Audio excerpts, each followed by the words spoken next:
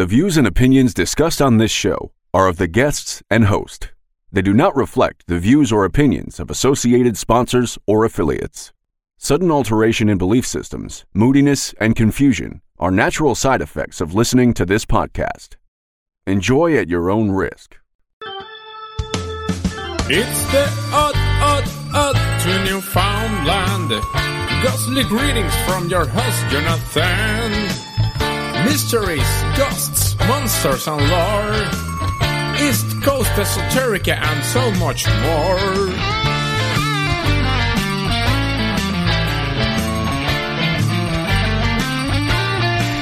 If it's odd to your friend, it's on the odd to Newfoundland.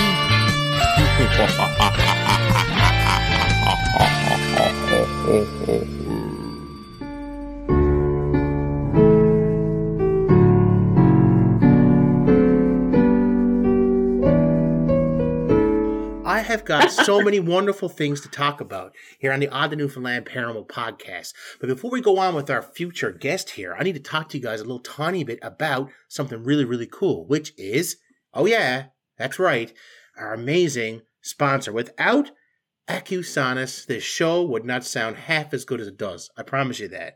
An amazing, amazing sponsor. Absolutely love these guys. One thing I'll say is that I have had the ability to take the absolute dreadfully most worst sounding part of my shows and make it sound absolutely stellar. And the really cool thing is, no brain power needed, folks. Acusanus is a mere turn of a knob. Do you like making audiobooks? Do you like making stage plays? Do you like podcasts, video games? Do you Twitch? I mean, I can go on and on. Sound quality is so important. What happens, okay, if you're recording and all of a sudden you hear the bell schnickle in the background? I'm going to tell you what's going to happen. You're going to want to edit that mofo out, but you can't. That's why it's so cool to have Acusanus right here with us as a sponsor, because with a mere turn of a knob, you can edit out all the Christmas gremlins and all the misery that's, how would you say, making you kind of have some pandemonium in your pear tree. Anyway, guys, so thankful to have them aboard. Thanks again, Acusanus. Year number 5 starts on January 1st, and I could never thank you enough for standing by us here at the Odd to Newfoundland Paranormal Podcast. Tonight's guest is a fellow paranormal investigator and author. She's appearing tonight for the second time, believe it or not. She was actually on for an episode called Fractured Spirits many, many moons ago. It is now episode 290, and she's here for a little bit of a Christmas special, so to speak, to talk about one of her books, The Spirits of Christmas, The Dark Side of the Holidays.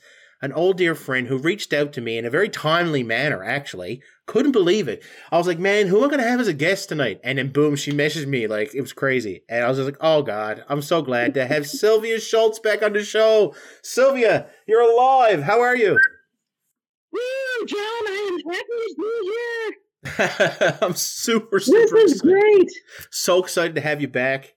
The sound of you cracking up laughing in the background while I'm doing the sponsor is awesome. I always laugh. I try my best to have some fun on the show. You know that.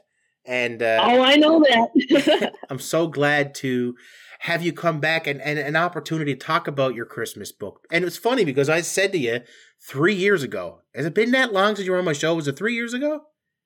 I think it has been, yeah. My God, Sylvia. Too long. Too long. I think it was pre-pandemic I had you on. So, Yeah. like we're talking 2019.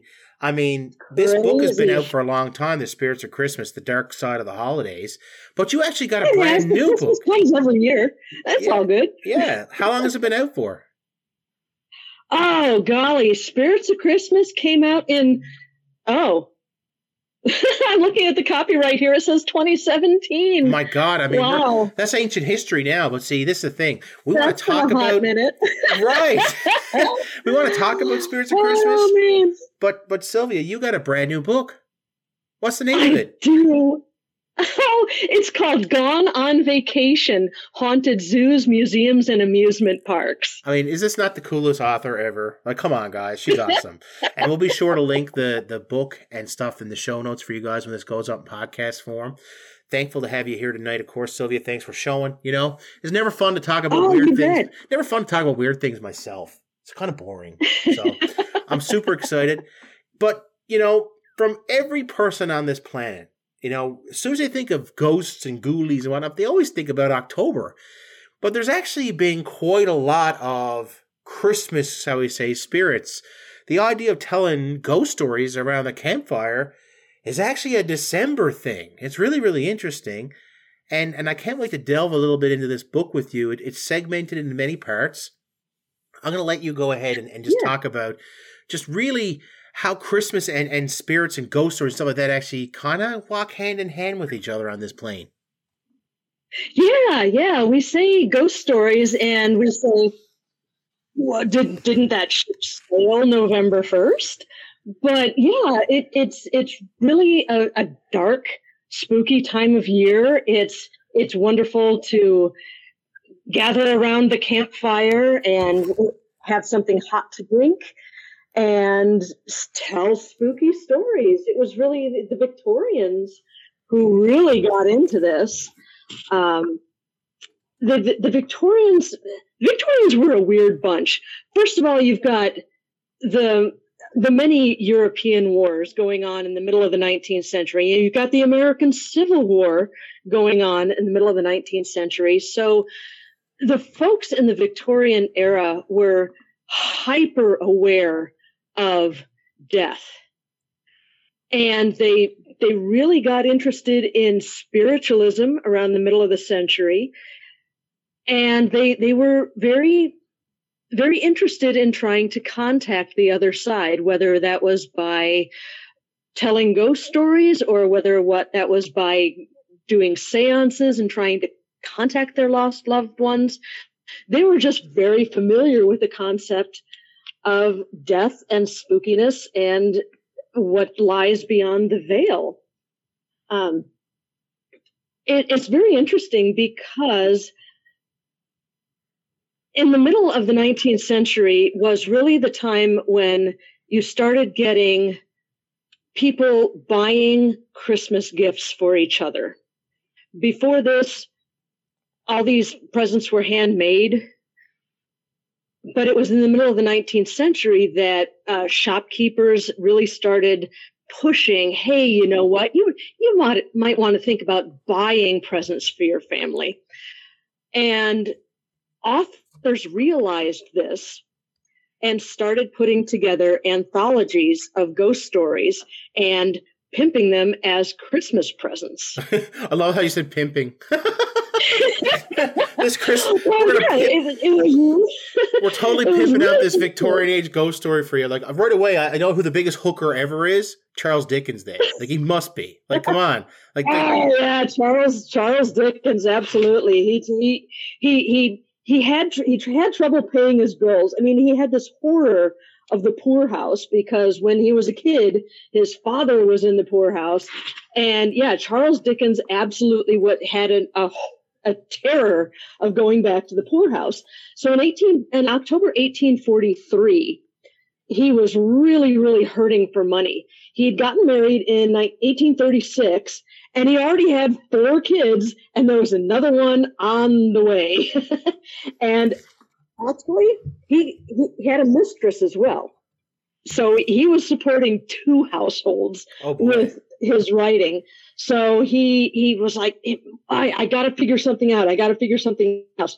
So he had this idea of writing about the spirits of Christmas past, Christmas present, and Christmas yet to come. And he threw another ghost in there for good measure, the ghost of Marley. And he said, this is a Christmas story. It's got ghosts in it. It's going to go over like hotcakes. It's going to be wonderful. And then for good measure, he tossed a ridiculously sentimental subplot in with the character of Tiny Tim. The Victorians loved sickly, poor children. They loved to fawn over them. So Charles Dickens just threw himself into this work, wrote the book in this crazy fever of production, and he got it to his publisher's desk in less than 6 weeks. Wow. That's incredible, actually. That's pretty wild. Back then, you got to realize, too, that's a lot of work in 6 weeks, man, especially since you're probably not writing that with a typewriter back then, I don't think. So. Right, yeah, all just scratching with a quill pen, and yeah, and the gamble paid off big time. A Christmas Carol was released on December 19th, 1843, just in time for Christmas. And the original print run of 6,000 copies sold out within 3 days. Wow. Like he's like the Beatles of the Victorian era. Man. Like this is like an absolute crazy thing. And when I think of ghosts and I think of Christmas, how could you not think of some iteration of that story? Okay, so I got to ask a personal question now. It's got to happen, Sylvia. What's your favorite televised or movie version of that? My personal favorite, I have two. Okay, my personal favorite is the original with Alistair Sim. That Christmas Carol. Oh, that's a good one. It's also my dad's favorite. His absolute favorite movie. He watches it during the year, let alone Christmas time. And also, I absolutely adore the Mickey Mouse version, a little half-hour movie. It's so good. When you got Pete as Death, he's awesome. Pistol Pete. So such a good one. But what's your favorite version, like film version of that story? I must confess, I have a soft spot for the Muppets. Oh, yeah. Wait a second. Who was it who played in the movie with them? Was it a live-action person? Yeah. Oh, gosh, who was it? Michael Caine. Yes, and, like, he played this part, like, the second coming of Alistair Sim. These weren't Muppets to him. These were real people. Yeah. If you watch this movie, it is like the Muppets aren't people. The Muppets aren't Muppets. They're people. He treats them as people. It's insane how well acted he is. I love it. Anyway, I got you completely off track. Ghosts are everywhere all over Christmas. It's just a part of it now.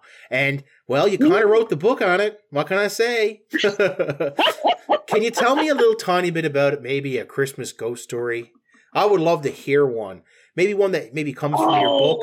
Man, that'd be so cool. And you don't have to read it word for word, but if you can give us the Cole's Notes version of one of your stories in your book, man, I think that'd be super cool, Sylvia. I really appreciate that, actually. It'd be like an awesome Christmas gift for me.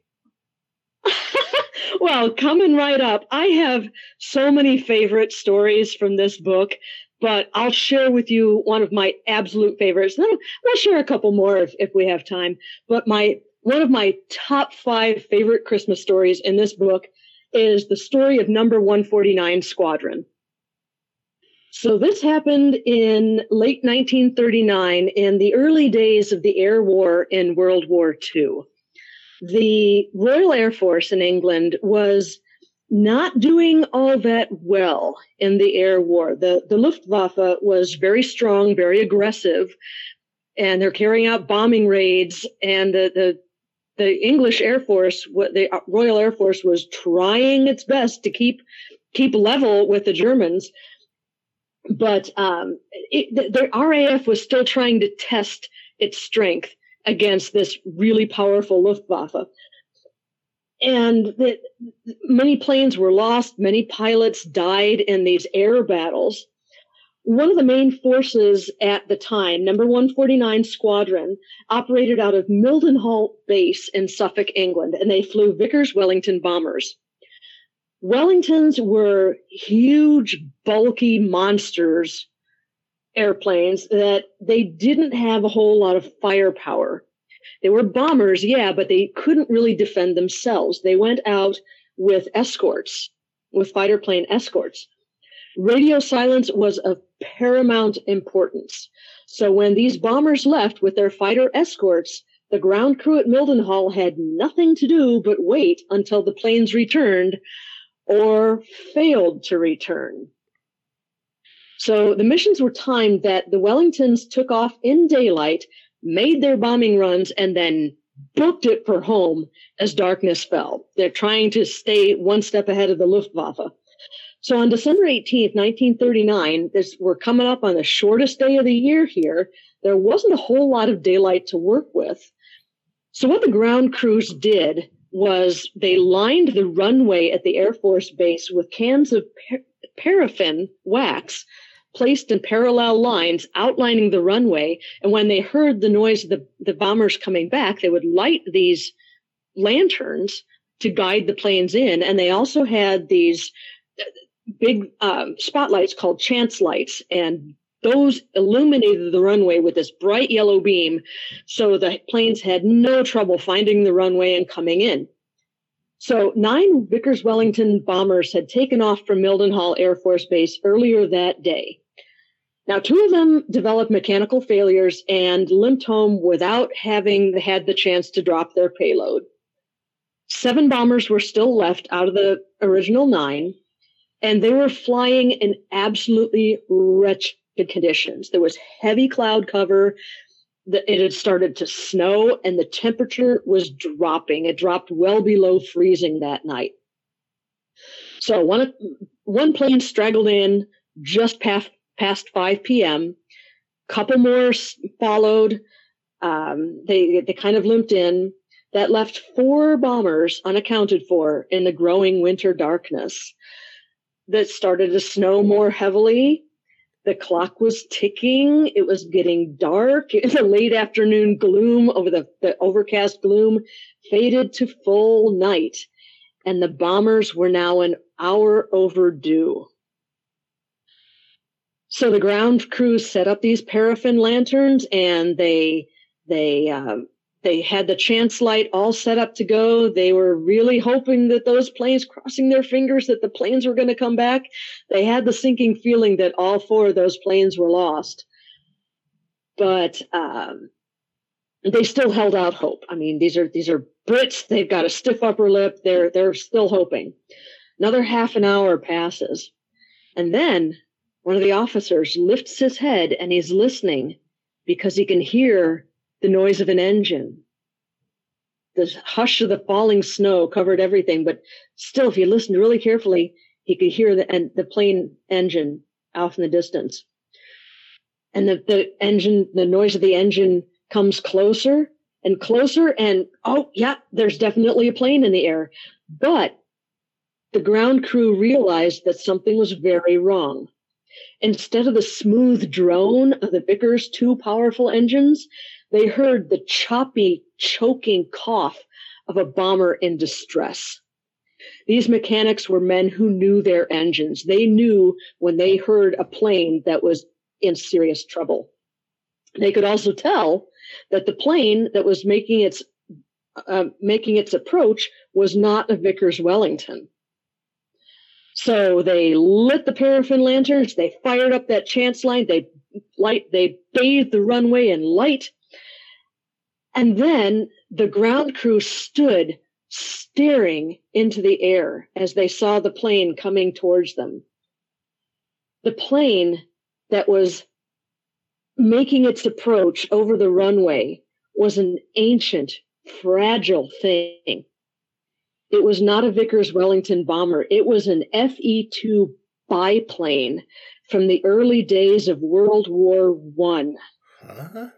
Gray fabric clung to the wings. The wires holding the wings up hummed in the cold wind, and 2 rotted bicycle tires spun on the plane's undercarriage as it approached. The stunned ground crew stared up at the pilot. In the glow of the yellow chance light, they could clearly see the scarf, goggles, and helmet of a World War I flying ace. The pilot thrust his gloved hand over the side of the cockpit and dropped something. And the object fell onto the runway with a tink, tink, tink, tink, tink, tink. And then the pilot fired up those coughing engines and flew off into the darkness. And the ground crew raced over to the object that the pilot had dropped. And one of the airmen picked it up, and it was a wrench. And there was a piece of paper wrapped around it. The mechanic unwrapped the paper, and the men crowded around to read the handwriting. And what the note said was that Wellington aircraft N2961 was down, not shot down over the continent where the crew would have had a chance to escape or be taken prisoner. The pilot of this plane had coaxed the Vickers bomber as far as he could, trying to make his way back to Mildenhall. But the pilot lost his struggle over water. The bomber had gone down in the sea 30 miles from the nearest air-sea rescue outfit. That plane and everyone on board was lost in the waters. So why did the relic of a bygone age appear in the skies over Mildenhall to deliver the tragic news? Well, in the Second World War, number 149 Squadron flew Vickers-Wellingtons out of Mildenhall Air Force Base, and a generation before, British pilots pioneered the air war flying from airfields in France, and number 149 Squadron, flying in the First World War, flew FE-2 biplanes. So what you're telling me is that this plane was a freaking ghost plane? Yes. And it flew overhead and dropped a wrench with a message about another down plane from like 100 years later? That's right. Because, that's not creepy or crazy at all. That's amazing. It's awesome. And like, how do I not have Snoopy playing in the background here? He fought the Red Baron. Like the whole time, all you hear is Super Richter. I can't think of a better way to put Snoopy's song in there. Oh my God. Did he giggle a lot? Was there a small bird with the ghost? The historical record doesn't tell us. Such a fun time to be alive today's days, when my ghost stories are usually more close to home. And to hear a story like that is really, really cool. So different, Kind of puts me in mind of like ghost train stories and stuff like that. Like you hear the plane sometimes, or you hear the train, but really do people get a chance to actually see the darn thing? And wow, what an awesome story. Wow. Thank you. I love it. Okay. Have you got one that's a little more Christmassy? Yeah. Okay. Well, we're gonna take a quick break. We're gonna take a quick break. Okay. And then we're gonna come back and we're gonna do another story. Something right, a little bit more Christmassier than that. Although I still hear the Snoopy's Christmas song there. Oh my God, what is the name of that song? The Royal Guardsmen. I can't remember. I'm brain farting on the name of that song right now. I can't believe it. I'm so ashamed, considering part of that song is part of the intro to this show this week. Oh my God. But anyway, Christmas bells. The Royal Air Guardsmen, something like that. But anyway, that's what I'm thinking about. Okay, we'll be right back, guys. Hang on 1 minute. We'll be back with another ghost story. Attention all Podbean, iTunes, Stitcher, and TuneIn radio listeners. The Odd to Newfoundland Paranormal Podcast brings you the best in East Coast esoterica on the first of every month. Together, we can keep it growing by sharing the show on social media, subscribing to the show wherever you may be listening to it from, and by leaving feedback about your favorite episodes. John certainly needs a friend like you to help make his dreams come true, minus the alien abduction dreams. That is not cool at all. The Odd to Newfoundland Paranormal Podcast. Always available, always free, always odd. Welcome back to the Odd to Newfoundland Paranormal Podcast, guys. So glad to still have you here. I love it. Our amazing guest. She's the author of The Spirits of Christmas, The Dark Side of the Holidays. She's a fellow paranormal investigator and author. She's also on her second stint here on this show. That's how much I love her. I've had her back again. Amazing. Sylvia Schultz just told us an absolutely bone-chilling story about a ghost plane from World War I helping out a flight crew from World War II, unfortunately with some really bad news. Oh my God, this is way more fun than the Polar Express movie. I mean, what can I say? This was just absolutely freaking heartwarming and kind of spine-tingling at the same time, and kind of creepy. So, one good scare deserves another, right? Sylvia, have you got another Christmas ghost story to tell me? I would love to hear one that's more Christmassy. That'd be awesome. Oh, how about one that happened on Christmas Eve? Is that Christmassy enough for you? Oh, yeah. Bring it on. Let's do it. All right. Okay. So this is another story from England. I have been head over heels in love with England since I was in high school. So I have a soft spot for English ghost stories. So,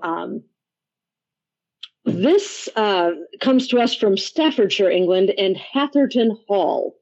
The Lord Hatherton, who held the title of Lord towards the end of the 19th century, was famed for the quality of his cellars. And on one Christmas Eve, he hosted a party for some of his friends while their wives attended a party of their own. So it was just the guys, total sausage fest. But after dinner, well, they let the ladies go and do their own thing, and then the guys had their cigars and brandy. And the ladies went home with the Belschnickel while the guys were hanging out. Tell the truth. Like that. Yeah, they were into that BDSM stuff. You know, they want to get the switch. They really do. Keep going. What happens at the party stays at the party. Something like that. Yeah, I don't know. After a sumptuous repast, Lord Hatherton and his friends went to his study for port and cigars. All of the men were getting companionably sloshed when one of the guests picked up something from Lord Hatherton's desk, and then he put it down again really quickly because it was a human skull. Oh, boy. That was lined with silver. And Lord Hatherton saw this guy put it back down really quickly, and he went over to his desk and he grinned and picked it up. And he said that the skull had belonged in life to an ancestor of his, Sir Hugh Hatherton. Sometime after Lord Hugh's death, his tomb in a private chapel had been disturbed. We don't know who it was that dug up and opened this tomb, but his skull found its way to the hands of one of his descendants, who thought it amusing to line it with silver and use it as a goblet. So this skull goblet got mixed reactions from all of the guests there. Some of them were like, "Dude, what is wrong with you?" And some of them were like, "Dang, that's kind of cool." So yeah, mixed reactions for sure. So Lord Hatherton said, "You know what? Let's do this right." And he called for a bottle of his finest brandy. And all of his guests knew of the quality of Lord Hatherton's liquor collection. And it was of the offer of fine brandy that really broke the ice. His guests, the part of his guests that were disgusted by it soon forgot all about their qualms. And Sir Hugh's skull was filled to the brim and passed around the room. The guests even toasted Sir Hugh with his own skull, inviting him to come spend Christmas Eve with them. And Lord Hatherton was 3 sheets to the wind by then, and he said, "You know what? If Lord Hugh does show up, I'll get him. That's how good a mood I'm in." And at the stroke of midnight, the skull had found its way back to the desk and was sitting on the desk. And then every man in the room heard footsteps in the hall outside the study.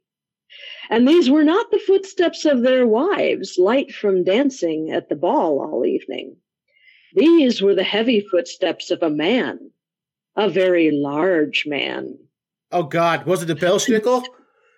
A noise came from the desk. I got to stop with the Belschnickel stuff. I'm sorry. Keep going, Sylvia. Keep going. Everyone turned to look at the desk, and the skull rolled slowly to the edge of the desk, then fell to the floor and rolled underneath it. This was creepy enough, but then the door to the study slammed open. A bone-chilling blast of air swept the room, and there in the doorway stood a headless knight in full armor. Oh, boy. Every man in the room froze at the sight. The knight gave a sarcastic, exaggerated bow, turned, and walked with dignity down the hallway. When the wives did return a little while later, their husbands were all stone-cold sober.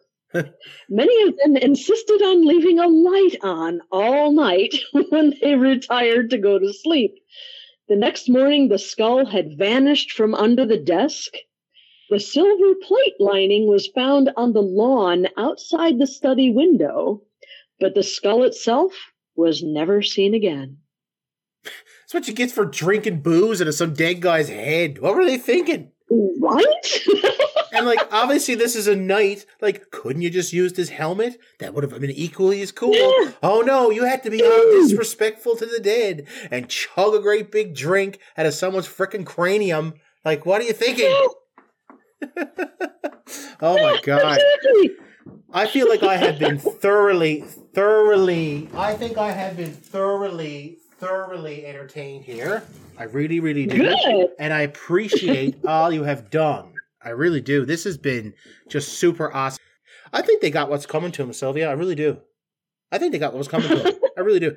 You have been an amazing guest. Thank you so much for being on the Odd the Newfoundland Paranormal Podcast. I had an absolute blast tonight. This has been awesome. Where can people buy The Spirits of Christmas, The Dark Side of the Holidays, and your new book as well? Where can people get those things? Well, of course, they're on Amazon. But when I tell people where to get my book, I really like to point them towards a little place called bookshop.org. Amazon does not need our help.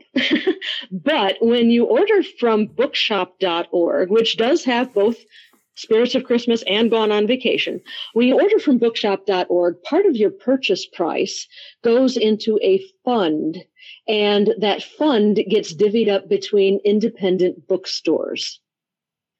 So it's a wonderful way to support indie bookstores. Nice. So, yeah. I like that. Kind of gives you a nice, warm, holly jolly feeling. So, right, what was the name of that website again? It's called bookshop.org. Bookshop.org, guys. Go on there. Buy a copy of Fractured Spirits, for your crazy Aunt Edna who's locked up somewhere. Buy a copy of The Spirits of Christmas, The Dark Side of the Holidays, if you enjoyed these stories here tonight. And your new book, the name of it again was? Gone on Vacation, Haunted Zoos, Museums, and Amusement Parks. There wouldn't happen to be like a National Lampoon Christmas Vacation in that book, would there? I'm joking. There are some fun stories in there. I'm joking. Listen, have an amazing, amazing holiday season, Sylvia. Thank you so much for being on. You take care now. Thank you. Bye, John. Bye now.